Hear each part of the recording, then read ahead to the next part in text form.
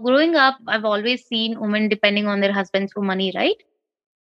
There's a lot of difference. The moment you have financial independence, there's a lot of difference in the way you own your decisions. You're taken more seriously. There are moments where you can keep your foot down and say, okay, this is what I'm going to do.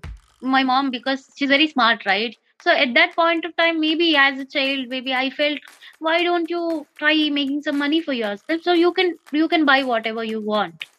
And so this is how it started. So then she started doing small things. Women start businesses for lots of different reasons. For many women, it's about aligning their values and passions with long-standing interests. For others, it's about having freedom. It's about being in control of an aspect of the future. But it might also be about wanting to make money. Welcome to Founders, a show about women entrepreneurs. I'm Samyukta Varma. This is the final episode of our 3-part series. On the roller coaster ride that is entrepreneurship, you've got to keep your eyes on the goal.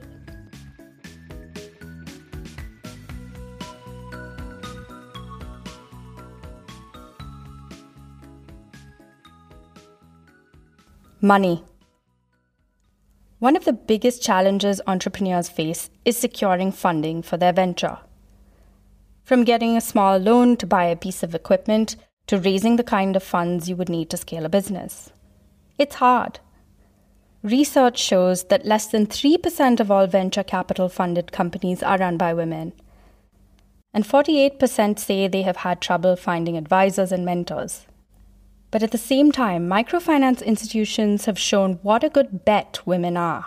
For decades now, studies have shown that microfinance loan repayment rates given to women are much higher. This is why there's such a focus on small-scale financing for women. This is promising, but there's still a big gender gap in financial inclusion. And many people are working on this because it's become an important strategy for both women's empowerment and economic growth. So let's try to understand why this gap actually exists. I studied chartered accountancy right out of school. This is Lavanya Mohan. Chartered accountancy is not like college, right? It's a professional course. So you meet many people from many different backgrounds. And what I noticed was that there were a lot of girls who studied with me, who came to the classes that I went to from areas of the city that were further away and from slightly different economic backgrounds, right? Lavanya started to notice something that would happen when she and her classmates were on their breaks, sitting outside their class drinking chai or chatting. After class, there'd be a bunch of guys who talk about like the stock market or something. There'd always be like one gang that used to like get out and like talk about like the market or talk about current affairs, as you know, we used to call it then. And these girls who were so much better than the rest of us at the academic subject would not participate. Even within an like all-girl interaction, they'd hold themselves back. She noticed that despite the fact that their course was all about it, money was a topic that some women were more comfortable with than others. Later, when she got a job, she and her friends were once talking about what they would do with their first salaries. So me and a good friend of mine, again, very similar background as me, we were talking about taking a holiday, right? We were like, oh, you know, where do we go for a holiday? And then there was there a bunch of other girls who were like, wait, don't you just give the money to your parents? Like, are you telling me that you actually get to act on the money that you earn? And we were like, wow, we did not even think that this was up for negotiation, right? Because the money that you make is your money. And then I did a lot of digging with my own friends, and I realized that in a lot of households, I'm talking about even like privileged households, they don't get to see their moms participate in the decision-making process when it comes to money. She says she grew up in a family where her father, also a chartered accountant, was very open about finances with his kids. And despite being a homemaker, her mother was very much part of all of the family decisions, especially financial ones. Lavanya says her mother was very insistent that her 2 daughters become financially independent. Of course, in a lot of households, the mothers controlled the grocery budget, like the household budget, the pocket money and all of those things. but very rarely did they participate in conversations around insurance or in conversations around portfolios or in conversations regarding what was going on in their bank accounts. This problem has become Lavanya's passion. She runs Pen Money, a personal finance blog, where she advises women on all kinds of matters related to finance. This is a statement that I hear very often. I am very stupid with money. I am very dumb with money. No, there are very few people who are actually very smart with money. Instead, we have to think about creating spaces where women feel safe enough to ask like the silliest of questions. Lavanya strongly believes that understanding money is easy. You just need information and the right kind of advice. It's not about having an innate sense or deep knowledge. It's just something that comes with practice. You don't need to be a certain way. You don't have to have these friends. Instead, take these tools and apply them in your context. What is your relationship with money? At that time, I was not that satisfied because at that time, my feeling was like to earn the money. So I used to be like that. I should get the promotions. I should earn the money. All my notion was like that. Doing a business on your own. And see, when you do a business on your own, it's not about only you making money or earning, but it's about getting job opportunities for people who are less privileged or who have no training, just, high school dropouts. The entire time I've been financing my own education and my own life. And I do farming like piggery, chickens, gardening to help myself busy, to earn and to put into saving. Initially, I spent around 30 to 40 lakhs at the moment to make initial products. The moment you have exposure, it's like cash in your hand. Like it takes you places, right? This problem of women and money has another set of effects outside of the household. We talked a little bit in the first episode about how women run a large percentage of small-scale enterprises, which are mostly small sole proprietorships. And one of the biggest challenges faced by small businesses, especially those run by women, is the ability to access the kind of capital it takes to grow to the next stage. I spent 3 months meeting huge number of entrepreneurs in India. This is Hardika Shah. Businesses, small businesses, large businesses, funders, bankers, to really dig in to understand what the gap was. And what I identified then, and this is now I'm talking about 2010, is that there is still a high risk aversion to funding micro enterprises in a formal way. Hardika runs Kinara Capital, a socially responsible fintech company that works towards financial inclusion by giving loans to small businesses across India. In 2010, Hardika had been away from India for 12 years, studying and working in the US. And on her visits home, she had noticed something. And what I saw was that actually the divide was widening a little further. Access to capital was not at the level I would have expected it to be. In fact, the struggles my mom had when she would start her business or would try to fund, working capital in her business was still very much there and probably even more amplified. What she learned was there was an incredibly large percentage of people that were being left out and subsequently written off from the financial services industry. The informal lending market is strong and has always been strong, but formal lending, formal access to credit for micro enterprises was still a huge gap. And in fact, in 2011, the World Bank and IFC did a detailed study and identified this gap to be back then at $200 billion. And now it's up closer to $600 billion and growing. So how did this problem come to be? And how are women business owners particularly affected? The problem is twofold. One, the banking system just didn't understand what to do with these small entrepreneurs that were not as formalized. They are under the band, right? So they don't need to do any filings, So there's lack of formalization.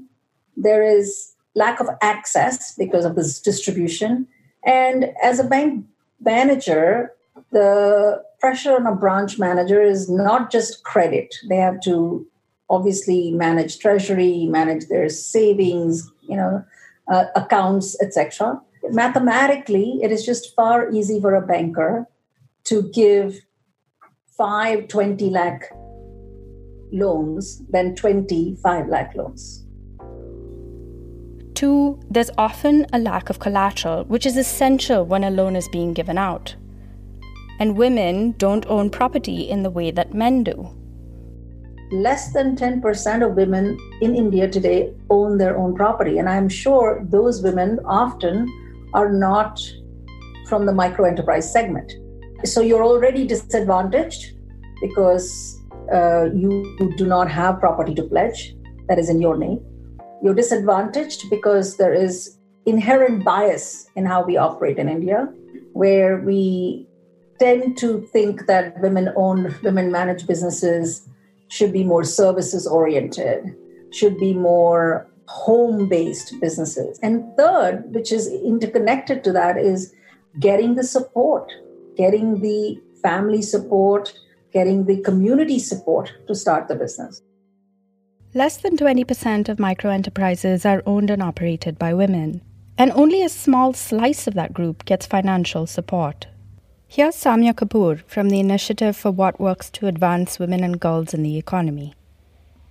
A lot of these programs were trying to target women entrepreneurs who are already in a big segment. I mean, they're largish. So the Stand Up India scheme is trying to actually give assistance of 10 lakh to 1 crore.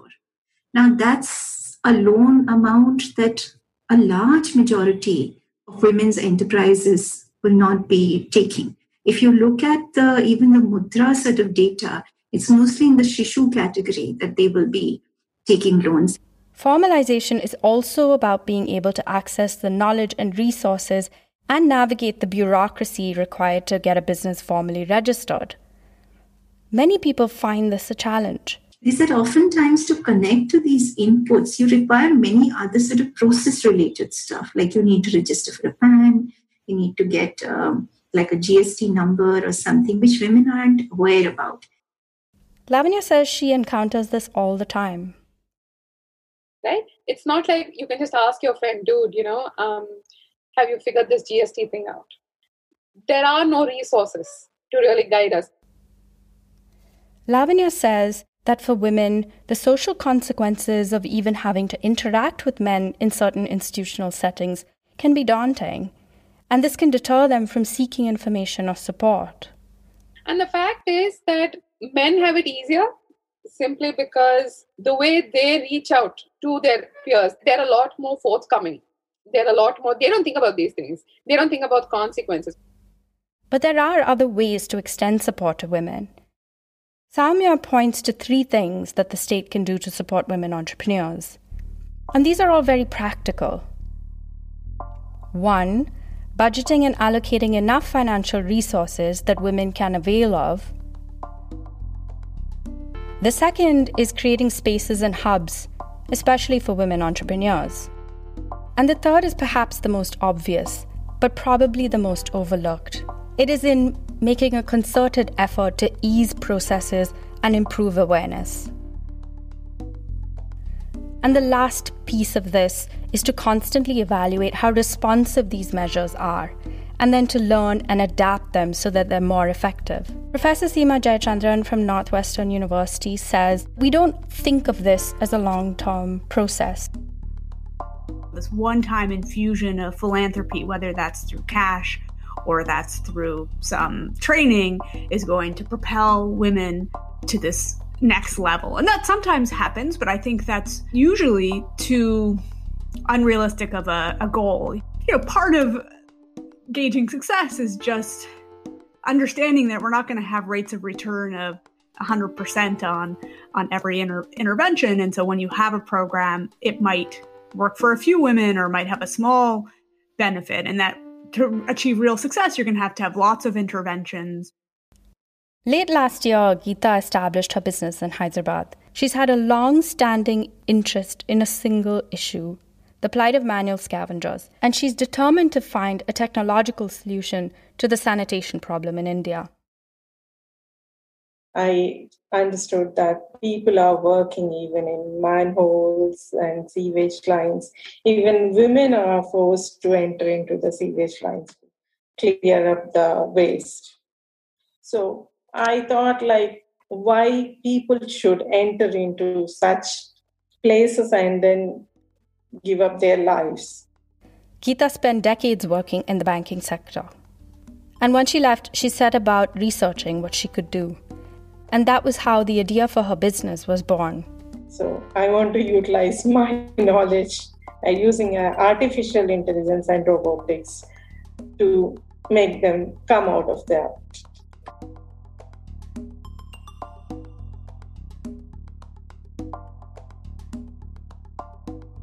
One of the things that I also tell a lot of people is that when it comes to women and entrepreneurship in India, it's almost as if we're all primed to succeed only up to a certain level. Social attitudes about what women should and shouldn't do play a very big role in shaping dreams. This is something a lot of women in business talk about. And they don't let you do trial and error also, They don't let you just go and do some internship, or they're like, no, you can only do this kind of job, or the job has to be maybe a government job, maybe a good paying job. They don't let you try small things and all. My path also, it's been very traditional, right? I went to BITS and I went to IIM, so I was encouraged. But if somebody in intermediate, they falter, they're not allowed to go back and try other things and all those things. So you need to follow a very standard process and excel in each stage. Then you are encouraged till that stage. And after that, even people around you don't know what to do with you. We will clap and we will encourage women up to a certain level. It's like, oh, you sell kurtas on Instagram, very cute, right? Oh, we'll clap for you. You make papad and you sell it and you're like the best papad seller in your neighborhood. Amazing. But the moment women entrepreneurs want to level up, the moment you want to step up, the moment you want to make your business formal, then the system's out to screw you. Even the formal structures set up to support entrepreneurship operate with biases. They still exist within society and often perpetuate its less desirable values. Most entrepreneurs will say, in business, friends matter. This is Hardika again. The most unlikely group of people who funded me were actually my MBA classmates. I didn't ask, they just offered. It's the most responsible money I've taken, and I feel both grateful and a tremendous pressure to make sure through those years that I don't make, damaging mistakes that break that trust. And so far I haven't. So thankfully, they're still with me and behind me. There's a certain kind of business story that we don't hear enough about, the informal networks of support that have helped to keep a business alive. And there is a personal and a professional angle to this. Entrepreneurs often turn to their peers for advice or trusted friends for support. People who understand what you're going through. Women may not always have that. Often women are first-generation entrepreneurs, and they don't really have a network to turn to. All of the women we interviewed talked about this and recognized how privileged they were to have college networks of friends. They had people they could turn to when they had questions, and they had champions. I have an amazing bunch of cohort there, and I have mentors. I have startup voices also, and from ISDM also. So my best friend is also running a restaurant in a different state.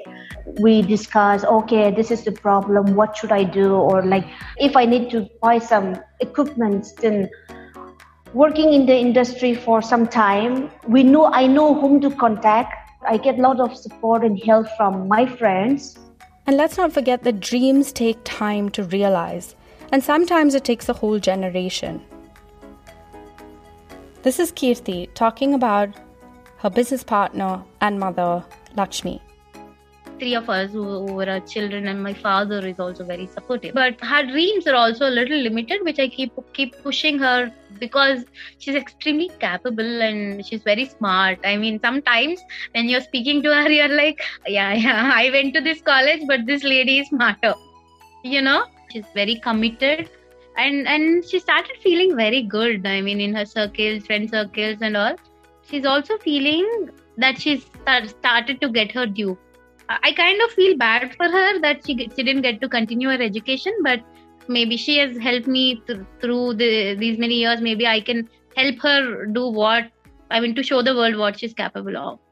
It's sometimes very hard to explain why you want to make a dream come to life, why you have a burning passion or an idea that you want to pursue.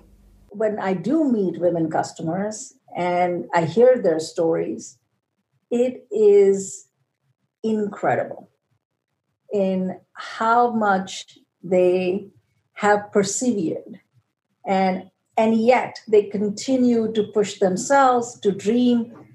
It can be a lonely road. Kirti says that she has friends from our MBA program, but since she's based in a small town right now, far away from them, she feels sometimes that she's living a different life. Yeah, it is lonely because people don't understand what you're speaking. So it's they don't understand, and it really starts feeling, am I boring people so much? A lot of people talk about what the early days of entrepreneurship does to you, the kind of state you have to go into when you're starting a business. It's been described as a kind of fever. You become single-minded. You're constantly working things out in your head, business decisions, strategies. And it's easier to be around people who are going through something similar and understand the kind of limitations you have on your time. And they share your excitement in the whole thing.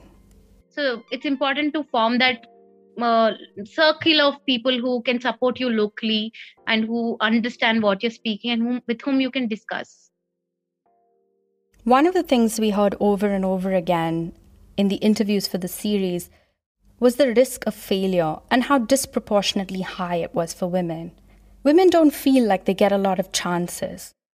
We asked Hardika Shah if she had any advice to give about failure and what she would say to a woman who didn't make it the first time round. I guess the one thing I'll say is that, we as women take on a larger burden of family. You mentioned this before, right? Taking care of ailing parents or just parents, taking care of children.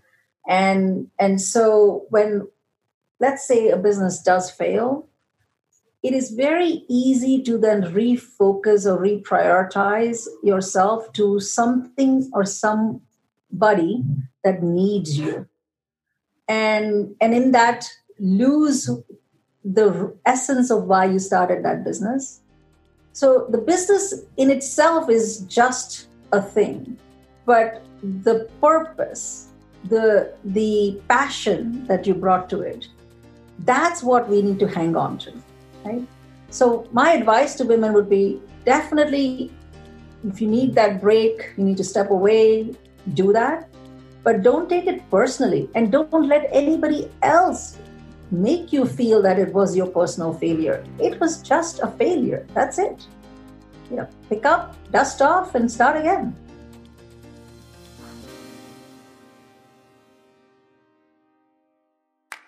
It feels good. It feels good to be working on something that you like, right? My biggest strength is I can say no to anyone. A very strict no. Yeah, so, I am a kind of person who generally operates from the heart. But, in this entire process, I actually had to bring my head in the process. I would say maybe it made me a more stronger and happier person, yeah, probably. Thank you for listening.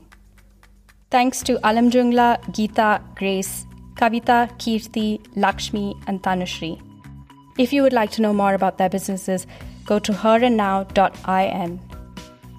Thanks also to Hardika Shah, Lavanya Mohan, Seema Jayachandran, and Samya Kapoor. Founders is produced by Vaka Media.